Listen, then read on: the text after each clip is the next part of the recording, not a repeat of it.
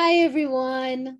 Welcome to Money Mochas, a series of short and sweet money teachings to empower your relationship with money. Powerfully potent, these lessons are easily digestible, bite-sized morsels of financial wisdom that pair perfectly with your favorite morning coffee and go down just as easily. I am Barry Tesler, a financial therapist, author, and creator of The Art of Money, my year-long money school and global community that I'm honored to lead with love, encouragement, and more than a little dark chocolate. What you're about to hear is a delicious sample of the practical financial tools and personal support you'll find in my flagship program, The Art of Money. The Art of Money offers a comprehensive framework with a nurturing body-based approach to guide and inspire you along your money healing journey. You can dive deeper at barrytesler.com. So wherever you are in your relationship with money, the simple tools shared in today's Money Mocha have the power to create dramatic change. So grab your morning cup, relax, and sip along as you enjoy this Money Mocha.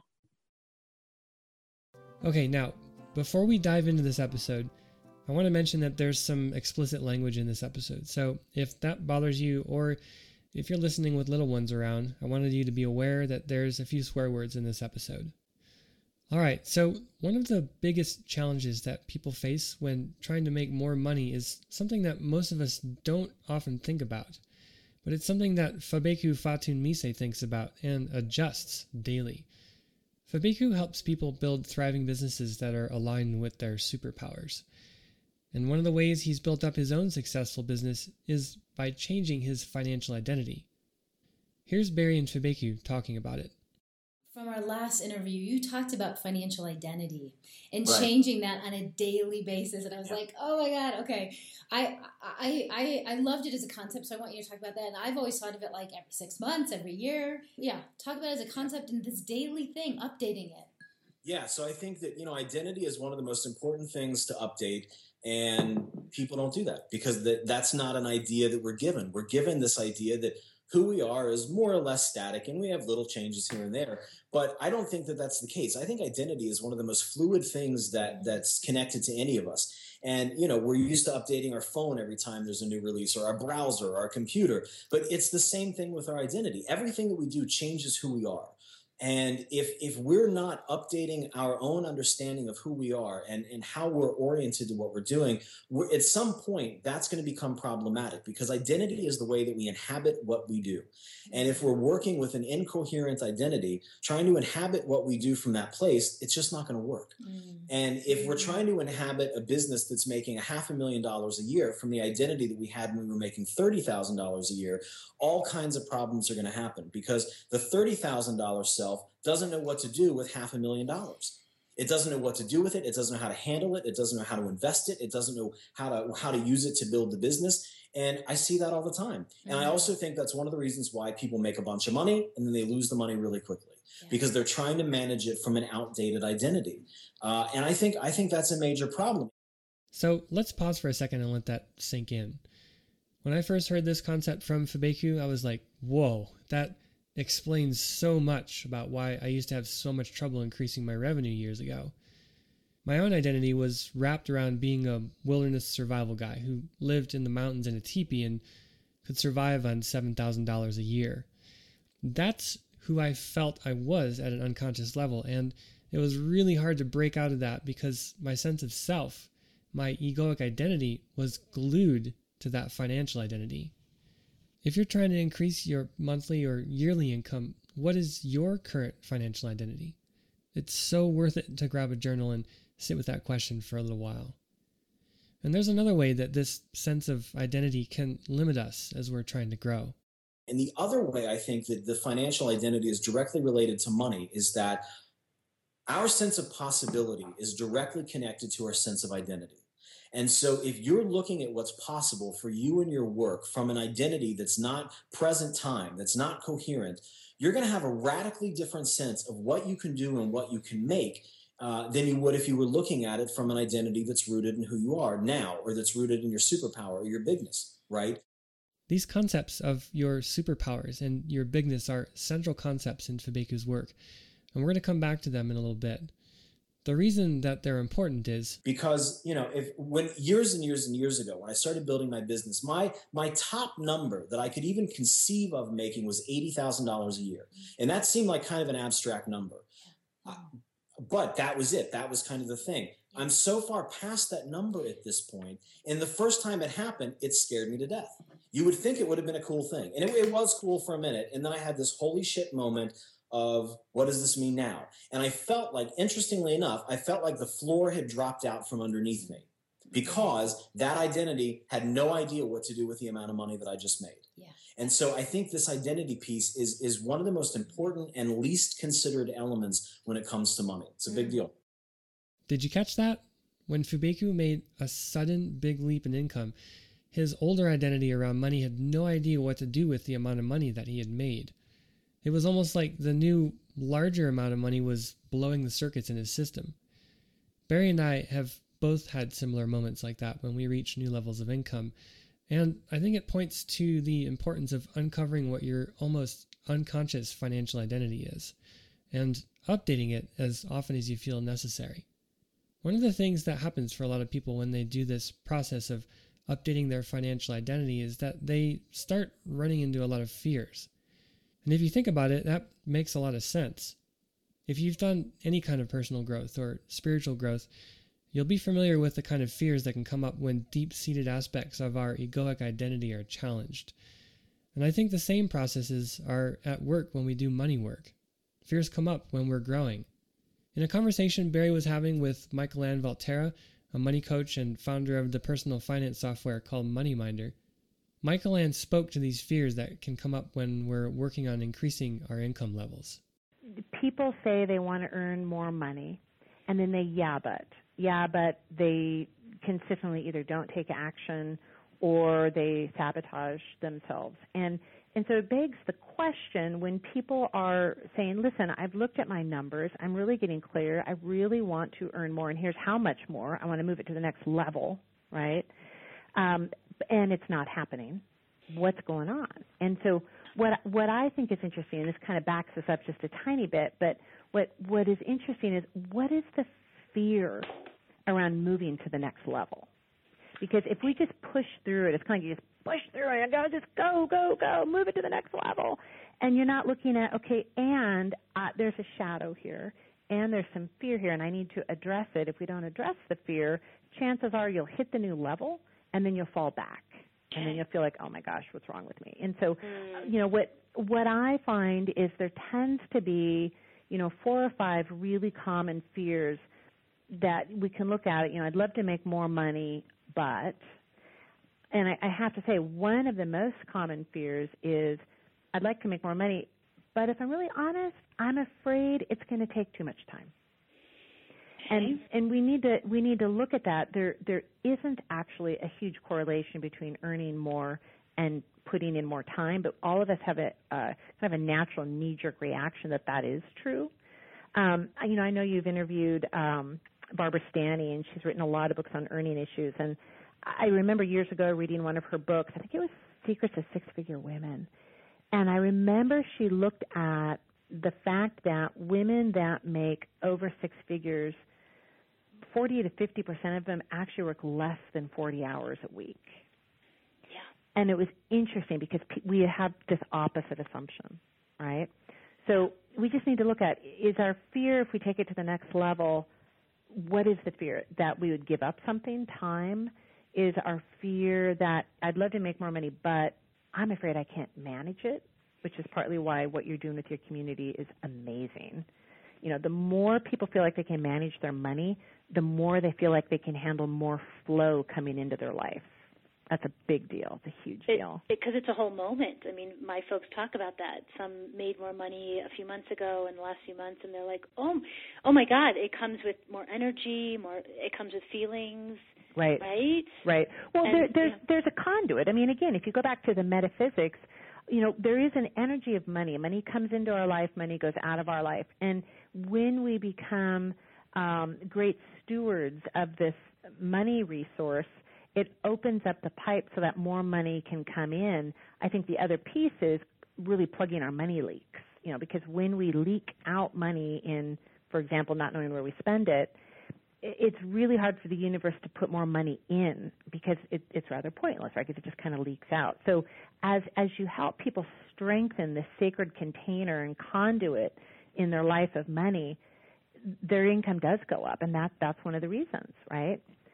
I think that the other piece that keeps us from leaving our comfort zone, our status quo, is it's so comfortable, right? Right. I'm so comfortable where I am. For some of us, the fear is I don't deserve to make more money. For some of us, the fear is if I made more money, it would just get taken away. So, I'm bringing up pretty deep things here, and I think that where I want your listeners to go is just to simply journal. I just invite them to journal or process this question in a way that works for them. I'd love to make more money, but I'm afraid that what? And just really, really, gosh, you could write for 5 or 10 pages or talk to your best friend about it, because that's one of the things that keeps you from pushing against that income ceiling that you and I are talking about. Okay, so there's a lot in what Michael Ann just said. Fears around making more money, but wondering if you'd not be able to manage it, or fears around making more money causing us to leave our comfort zone, or not feeling like you deserve to make more money. All of that is directly related to this concept of financial identity, or as Barbara Stanny puts it, our self-image around money. Barbara is one of the pioneers in the area of helping people overcome under-earning. In a conversation Barry had with Barbara told a story of a question she got from someone in her community. The question was, what is your opinion of the following? Our personal economy is God's economy. There is plenty of money. And Barbara said, yes. There's plenty of money. The trouble is, it is not evenly distributed. What I believe is money will go to those of the right mindset. And I believe that when we shift our thinking, when we shift our self-image, we can shift our relationship with money. I've seen it happen. I have seen it happen, as you have, Barry. I've seen it happen with thousands of people. This is not an area that we can just ignore or put to the side, or, it's a life garden that needs our attention and our love and our care, not too much, not too little, right? I don't know if there's such thing as too much. Becoming obsessed is not the thing. It's not. You don't want to become obsessed because it becomes addictive. But here's the thing. I had my mentor. Her name's Karen McCall. She was the founder of FinancialRecovery.com, brilliant organization. She was a pioneer in under-earning. And she said to me, you can never get enough of what you don't really need. And that was profound for me, because what we do is we overspend, we overeat, we overindulge in everything, trying to fill our hole in our soul, when if we go straight and fill that hole, it's much more than willpower to change our relationship with money. So from Barbara's perspective, when we change our self-image, our identity as it relates to money, we can actually change our relationship to money itself. And that, right there, is a core purpose of the work that members do in the Art of Money program. At a fundamental level, they're working on changing their relationship with money for the better. But here's the thing. If you're going to change your relationship to something, it's helpful to know what that something is, right? So, what is this thing that we say we want more of? What is money? Answering that fully could lead us down a deep philosophical rabbit hole, and while intellectually fascinating, going all the way down there probably won't ultimately be super helpful for you if you're looking to break through some money ceilings and bring more money into your life. However, I think there are a couple definitions of money that can really help shift your attitudes towards it. Probably the most powerful definition of money is a metaphor that Fabeku uses. For years, he heard that money is energy. And I got it, but it didn't really do anything for me in a tangible way. Like, my brain understood money equals energy, but it didn't do anything to change my relationship with money. And at one point I was thinking about it, and I came to this place of looking at money as fuel in the same way that we put food in our body, we put gas in our cars. Money is this, not just energy, but more specifically, it's a fuel that allows us to do what we need to do in our lives, but also it gives us the fuel to fuel things out in the world that mean a lot to us and that we care about. And so to me, somehow looking at money as fuel really brought home the importance of really supporting people and charging what they should be charging, and getting to the place where they can receive the appropriate fuel for what you need, and it's the same thing. If you don't eat proper breakfast in the morning, you feel crappy during the day. If you don't have enough fuel in your business, you feel crappy in your business. It's the same thing, same deal. And can you just say just a teeny bit about like where you were in your 20s or even younger, and like what needed to shift inside of you for you to step into a place of money is fuel, and this is how I see it and relate to it? Just a little bit about that shift. Yeah. So, for me, when I was in my 20s, my dad passed away when I was pretty young. I got a little bit of money from an inheritance, blew it in 9 months' time, had zero money, had to move out of my duplex because I couldn't pay the rent. Spent some time working in corporate jobs that I was really good at and hated like crazy and made next to no money doing. And I really felt like money, in order to make money, that it was kind of out of my hands. It always was in the hands of someone else. And all of a sudden I realized, wait a minute, this isn't true. I have the ability to fuel myself with money in the same way that I can fuel myself with every other part of my life. And it was that moment of understanding that, but also taking responsibility for that helped me move into a place where now, over the last 7 or 8 years, I built a business that's doing really, really well. But it started with just the idea that it's in my hands, waiting for somebody else to do it, feeling like, or worse, feeling like I'm at the mercy of other people. That's the worst place to be. Another metaphor, one that Fabeku alluded to when he spoke of the money as fuel metaphor, is the way that Michael Ann views it. The way she sees money came out when Barry asked her this question. So how do you answer this question that's come up through my community of, and I hear it a lot, so if I make a lot of money, then somehow I'm taking away money from other people. Or if I have a lot of money, then I will move into that greedy, da-da-da. But just if I have more, you'll have less. If I have more, you have less. Yeah, I mean, I know obviously we keep saying everything's related, but like the first one, there's a lot of ways to answer it, but since we've got a finite time, I'll answer it this way.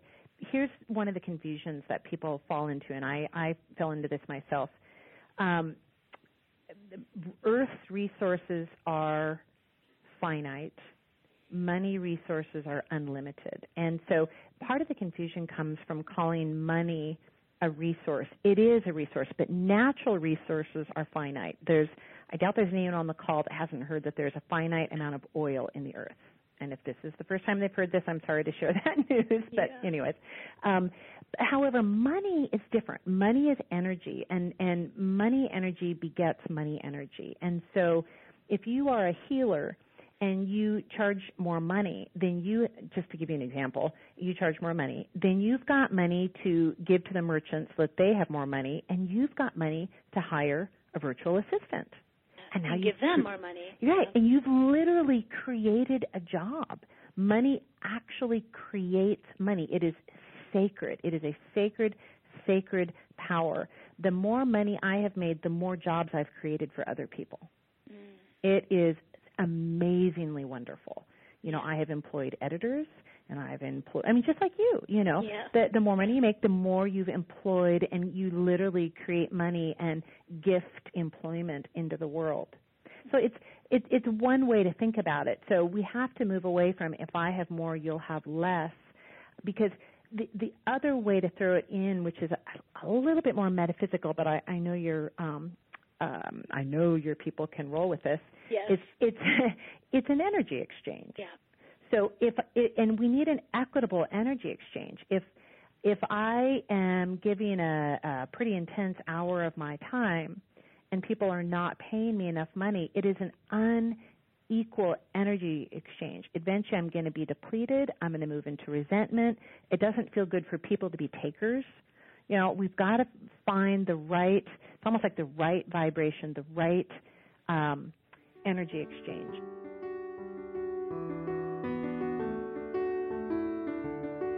So, updating our financial identity to handle more amounts of money coming our way. Money is fuel. Money is energy. Finding the right level of energy exchange for the products and services we put out into the world. All of those are part of this picture we're painting here.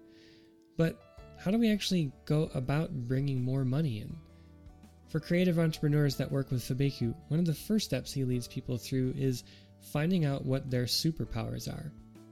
Barry asked him to elaborate on this superpower concept, and he said, yeah, so I think I always had some kind of sense of the superpower part too since I was little. I didn't have the language for it until several years ago. But what was interesting for me is that the very things that have come together to allow me to create this thriving business are all of the things that on the surface seem crazy.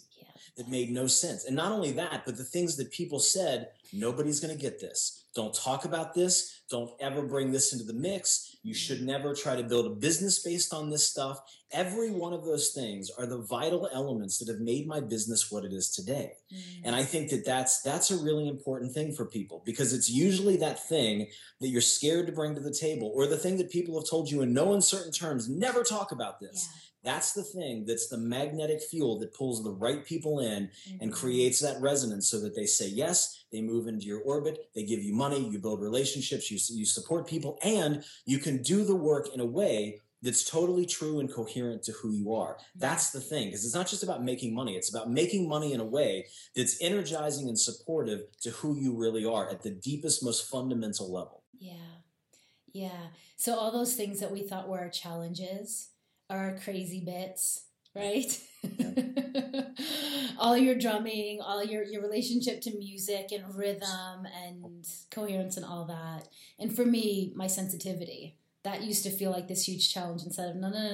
Like, this is how I sense people. This is how I know people feel people, right? Okay. So taking all of that and actually like really fully stepping into that. Yeah.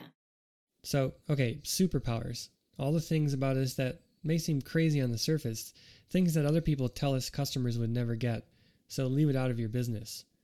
But what do these superpowers have to do with increasing our income? Fabeku says, I have a lot of people end up in my world after they've run through all the blueprints. They've tried the blueprints, they've tried the formulas. Sometimes they've worked a minute, most of the time they haven't, and in every case they don't feel good. And they're not sustainable. And so I'm about as anti-blueprint as it gets. And so, to me, the very first step in working with someone one-on-one is getting down to their superpower, which really is, there's the thing that we do. And then there's this other thing behind the thing. There's this bigger, deeper energy, frequency, force, something that shapes and fuels what we do. And that's the superpower. So my superpower is unapologetic freedom, as an example, right? And so the first step, anytime I work one-on-one with somebody, it's helping them get down to their superpower. And then from there, it's about throwing every formula out the window and instead figuring out, how do we build a business that revolves entirely around your superpower? From what you do, how you do it, who you work with, the value of that superpower, the rhythm of your work, every bit of it. And then finally, at the end of it, we get into looking at money. And usually before that, there's elements of identity work, there's looking at money lineage, there's all kinds of stuff. But by the time we finally get to the point of looking at money, all of the static has been removed from the line. There's clarity about who you are. And then you can face forward and look at money in a clear, coherent way that's not wrapped up in lineage stuff. It's not based on comparing what other people charge. It's based on this number feels right for who I am and what I do, given my work in the world. If you have a business or you're thinking of starting one, Fabeku just dropped a gem in there. Find your superpowers and then build a business around them. In other words, build a business where what you sell causes you to be deeply engaged in your superpowers. Barry went on to ask Fabeku to go deeper into this superpower uncovering process, and if you're interested in finding out your own superpowers, pay attention to the end of this clip, because there's an important signpost that will let you know when you're getting close to finding it. So, do you want to say more about, how you work? Really getting in there and working with people about their uniqueness. My chocolate is melting. I'm going to move it. Okay, excuse me. I get it. No, that's an emergency. Melting chocolate, not good. So melting chocolate. I'm taking it out of the sun. So you just get in there.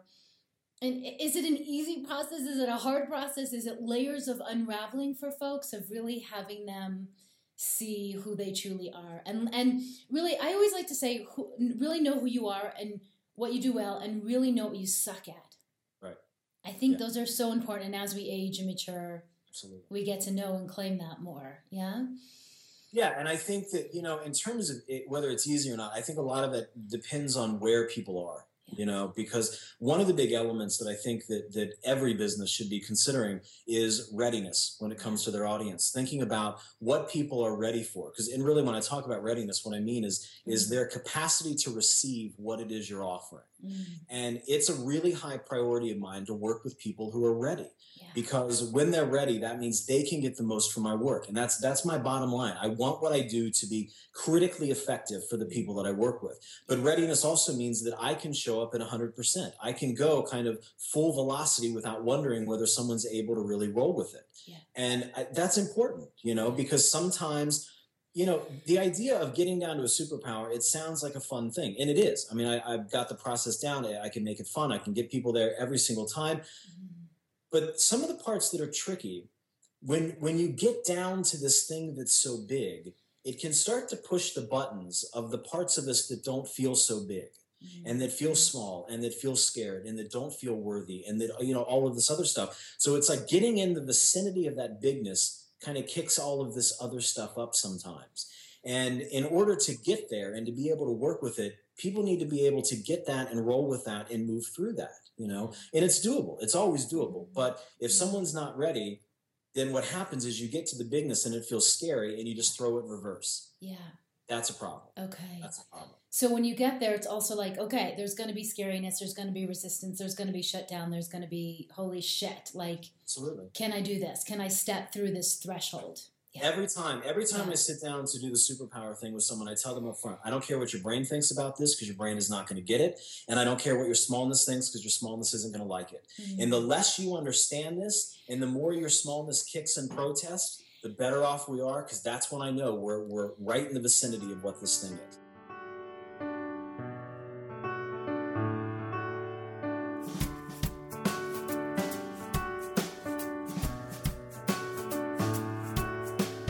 Finding your superpowers is another way of saying that you find what is valuable and worthy about yourself, as you would define it.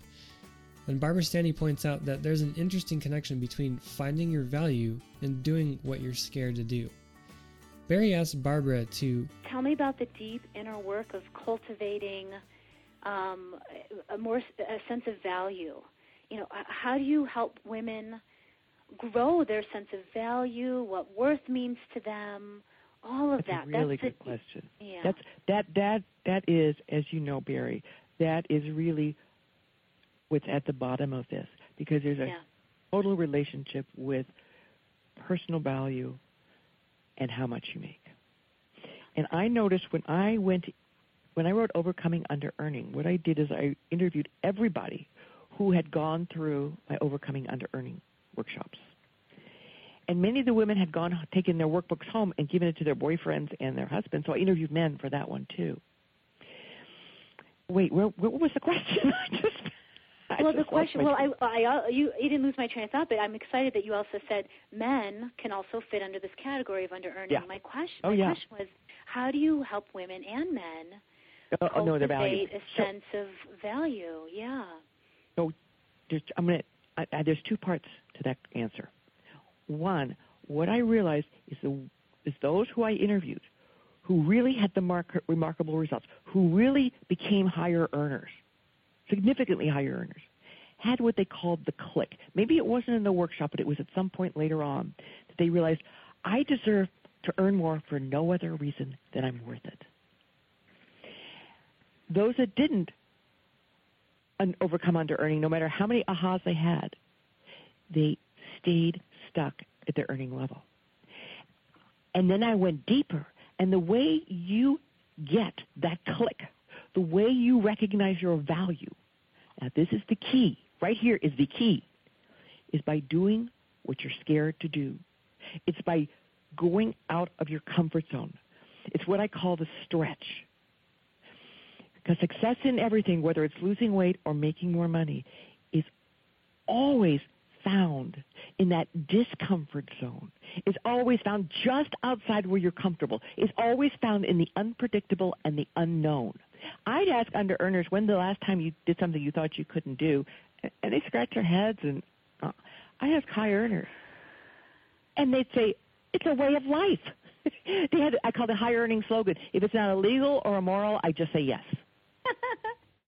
From finding your superpowers and building a business around that, we're going to shift our focus a bit to the topic of overcoming under-earning, because I know that not everyone listening to this has an entrepreneurial drive. All this talk about superpowers and doing what you're afraid of is incredible wisdom, but it's a bit more applicable to starting and running your own business.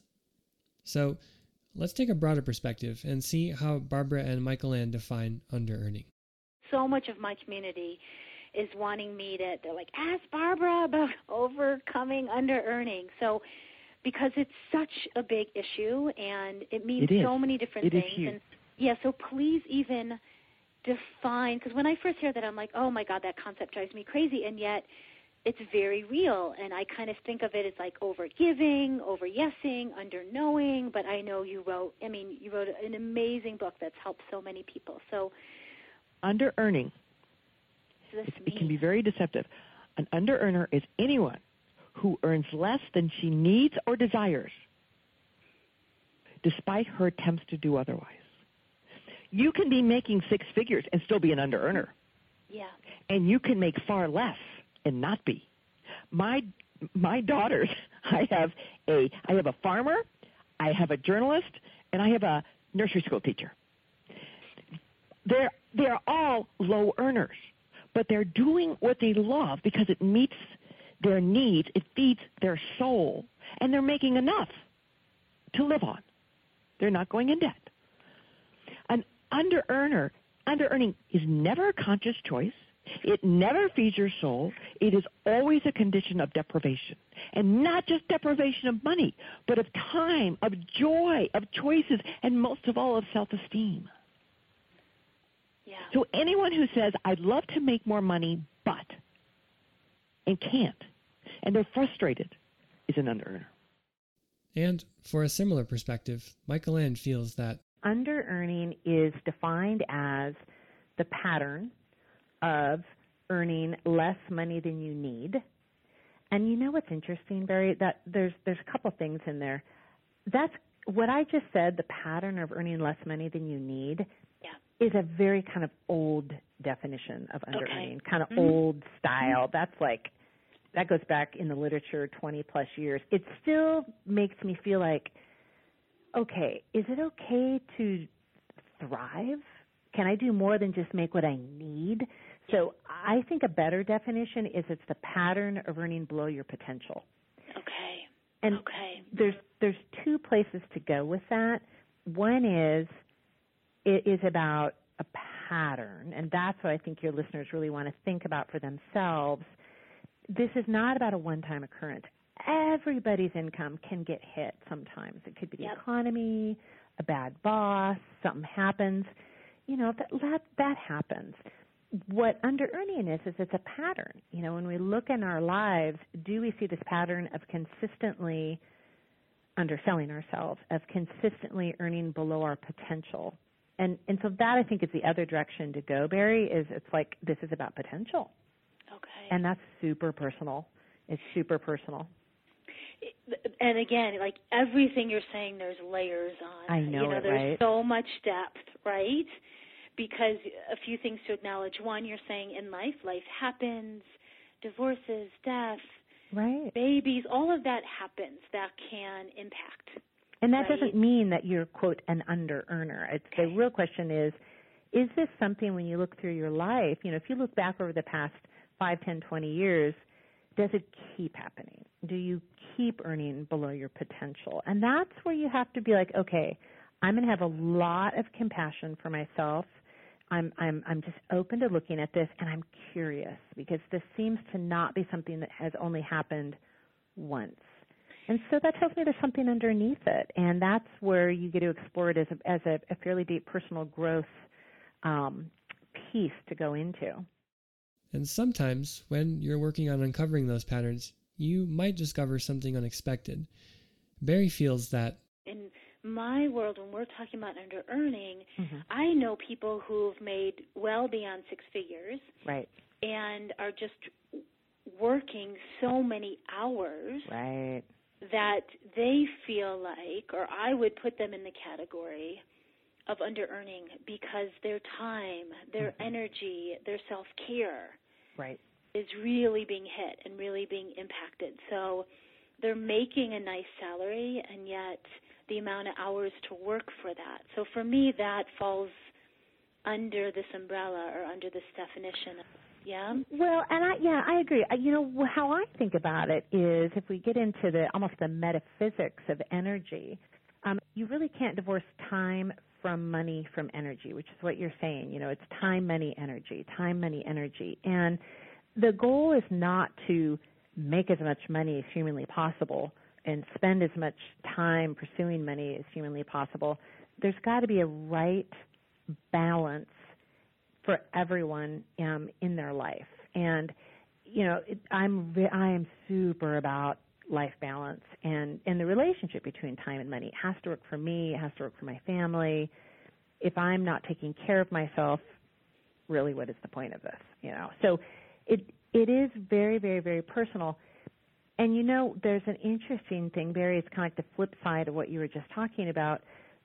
Under-earning is not about underworking either, because there's a lot of people that work extremely hard and put in a lot of hours, and they're not making as much money as it feels like they should. And it's also not about underachieving. And I think that's where it gets frustrating, because there are people that, oh my goodness, they're amazing. They just do stellar work, and they really do amazing things for their clients, and everyone else thinks they must likely be making more money than they really are, right? And so it's almost like you can get into the imposter syndrome with this. It's not about underworking or overworking or underachieving or overachieving. It's the right balance for you between time and money and energy, where you're working at your potential in a way that feels good for you. So this is good. We know that under-earning is a pattern of earning below your potential, but what does it look like when we're under-earning? How do we actually bring this upon ourselves?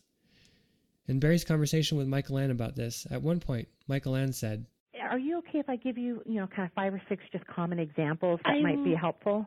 I love what you're doing. I love that you're slowing me down. So my community just did 4 months of money healing. We're now in the practical, so now I'm a little bit like go. I love you're slowing us down, and you're actually naming everything that we've been through, or that my folks will want to go back to and do another layer of, or that they're still working on. So.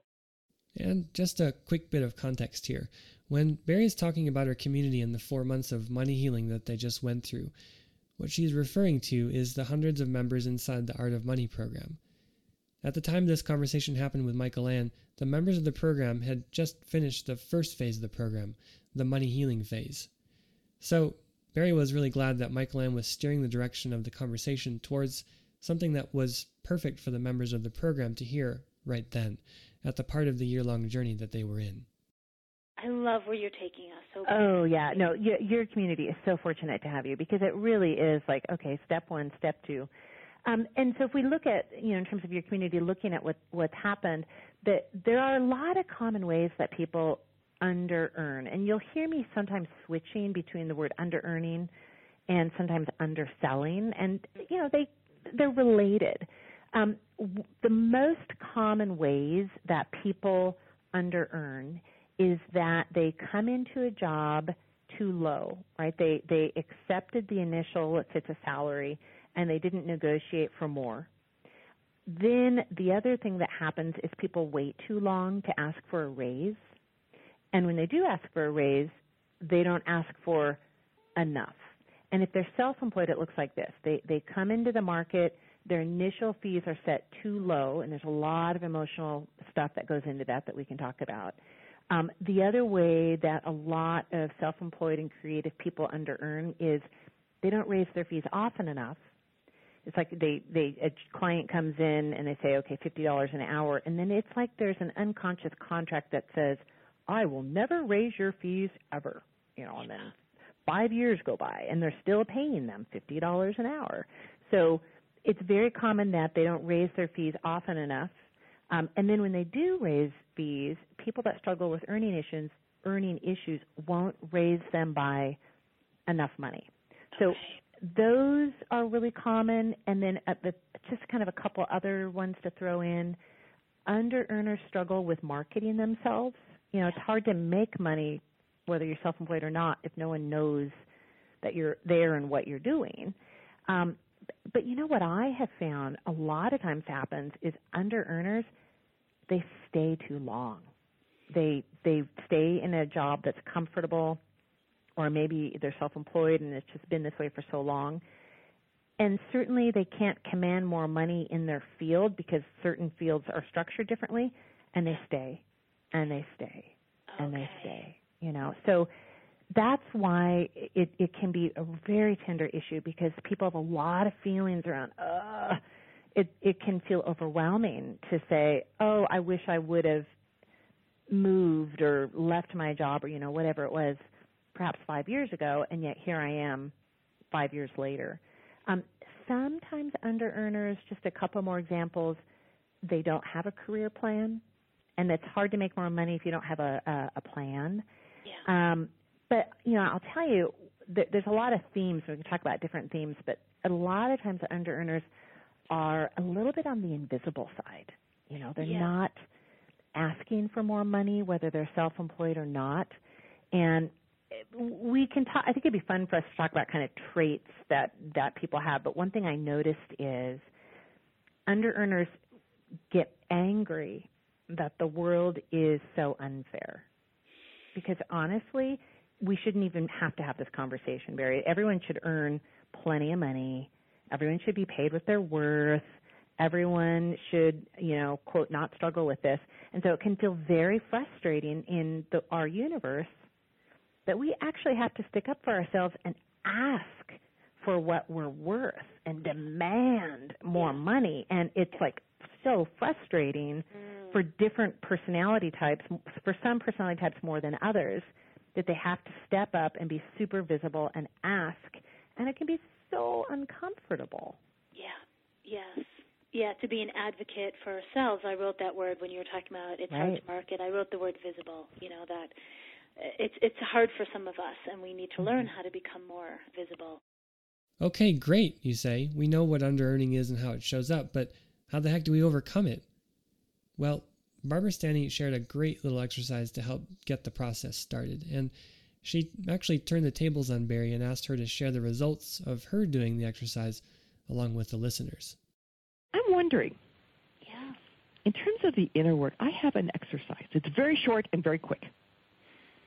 Do you think your listeners would like to engage in this? Yes. Okay? Yes. Okay, so Barry, you can do this too if you'd like. So I want everyone listening, if you so desire, to close your eyes. And I want you to kind of go back, just take a deep breath and go back and imagine, what is your first memory of money?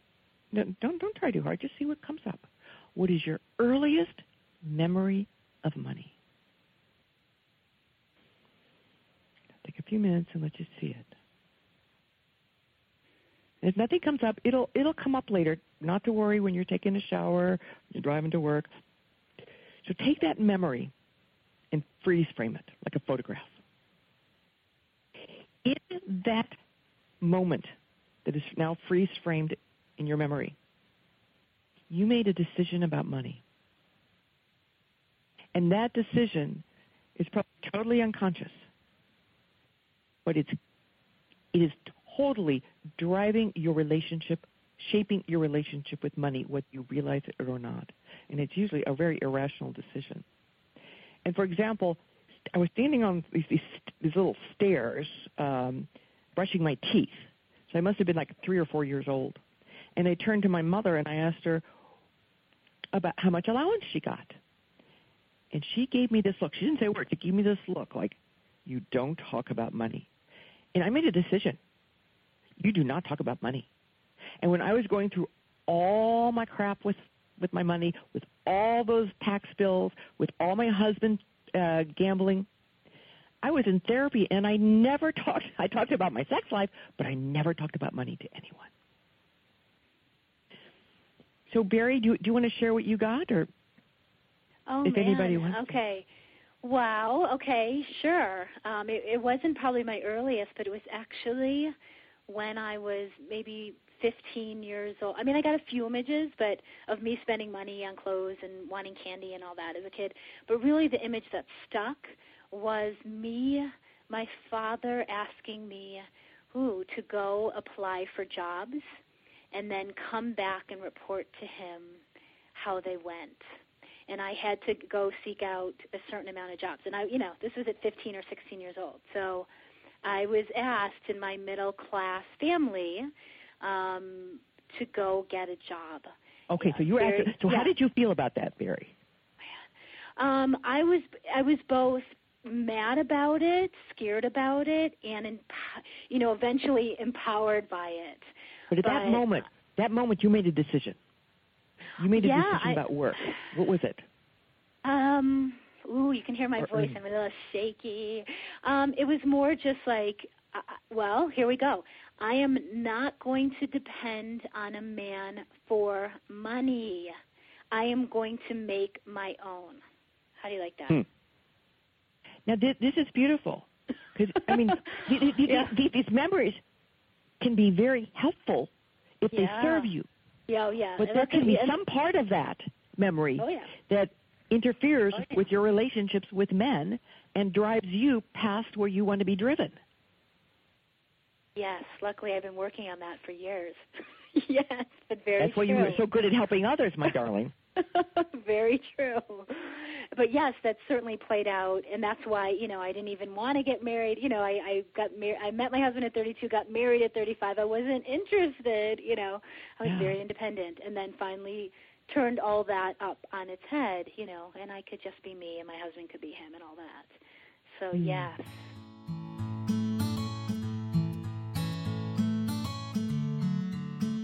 And I'm glad that she made that decision about not wanting to depend on a man to make money for her, because when Barry and I first met, I was not very good at earning money.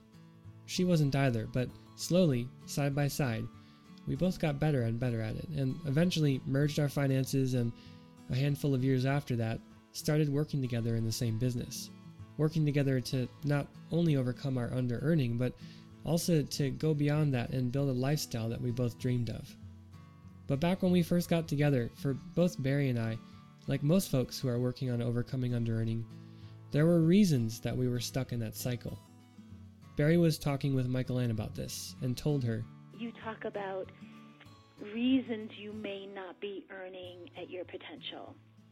Yeah, and reasons about, you say you're not really clear about how much money you should be making. Mm-hmm. Yeah, meaning you haven't sat down. This seems obvious and simple, but it's not. Right? You want to talk about that more, of sitting down and really understanding what you or your family needs, wants, desires at this time. Right. That's a great place to go. That it does sound obvious, and yet you and I know in this field it's not. Many people are not clear how much money they actually need to earn, and they're not clear how much they want to earn. Right, and they can be two different numbers. But either way, there's this feeling sometimes of, oh my gosh, I'm not making enough. I'm not making enough. I'm not making enough, and I just want to make more. And I just want to make more. And yet, again, if you go into, for example, we could go into the whole law of attraction, you would never call up a catalog company and say, send me a shirt. That's like when you put out to the universe, I need to make more money. It's like, well, no, send me a red blouse size medium. Then I can fulfill that order, right? So when you really get into looking at money and really trying to earn more money because you're frustrated about not earning enough, one of the first places to go is, okay, how much money do I need to earn to have a satisfying, balanced lifestyle? And what is that number? And that's where, like, in your community where people are getting in touch with their numbers, right? Getting in touch with, well, what are they spending their money on? And what is the lifestyle that they want to craft? What is the lifestyle that they want to create? And what are the numbers that they put around that? Because it's so different for all of us with different family sizes and where we live. And, it's a very personal number, but nonetheless, there's a number, right? Yeah. And so, for you, the listener, when you look at where you're spending your money, the flip side of that is how much money do you need to earn to live that lifestyle that you're looking at right now. So you and I share this, of course, right? And, I call it people call it a budget, or I call it the money map, and I like to get people to map out what are your basic needs, lifestyle. Right. That's the need. The want is more what's your comfortable lifestyle, and the desire is more of your ultimate lifestyle, right? Those are the names I'm currently using, right? Yeah, and needs, wants, desires.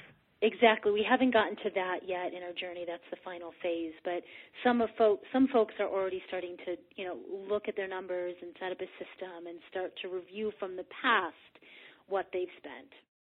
Okay, so let me unpack that last bit a little for you, because it's a key point in the process of overcoming under-earning. Michael Ann spoke of getting clear about what your number is, about how much money you actually want to make. And Barry takes it a step further and breaks it out into 3 tiers of lifestyles. In the year-long program, she goes into great depth on this topic, but just to give a quick overview of her thoughts on this right here, here's how to turn this into a little exercise. To get really clear on these numbers, it's super helpful if you have been tracking your income and spending, because that'll give you a stake in the sand, so to speak. That allows you to say, okay, this is how much I'm earning and spending now, and it's giving me this particular level of lifestyle. Then you map out how you define 3 different levels of lifestyle, and you write out how much you would be earning and spending at each level. The bottom level is basic needs. This is the bare minimum, just getting by level of lifestyle. The next one up is the comfortable level. You're doing better than just getting by at this level. You're comfortable, but things can get better. Which leads us to the next tier on the map, the ultimate lifestyle. Here, you're living at your dream level in every facet of your life, however you define it.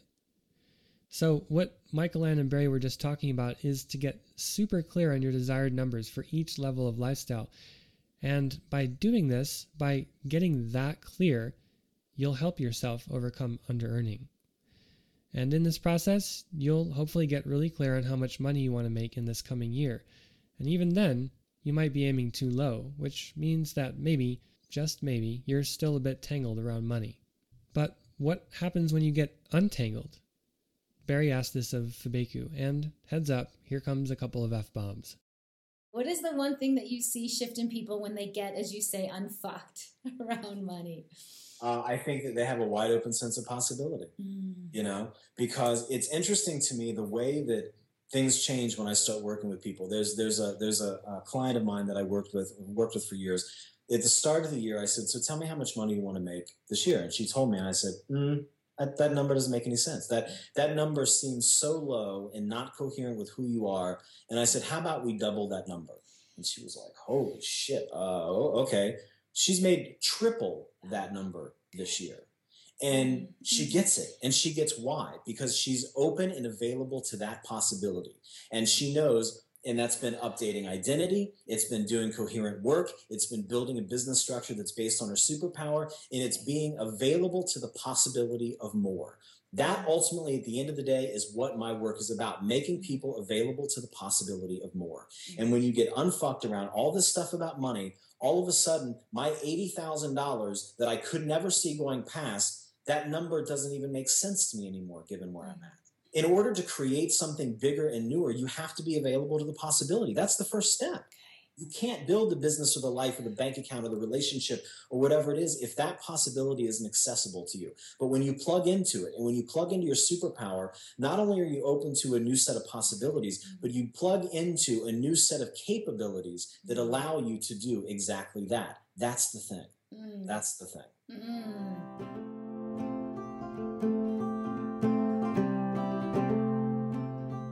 Man, that makes me just want to go put on a superhero suit, like an Iron Man suit, and go make all kinds of awesome happen around the world.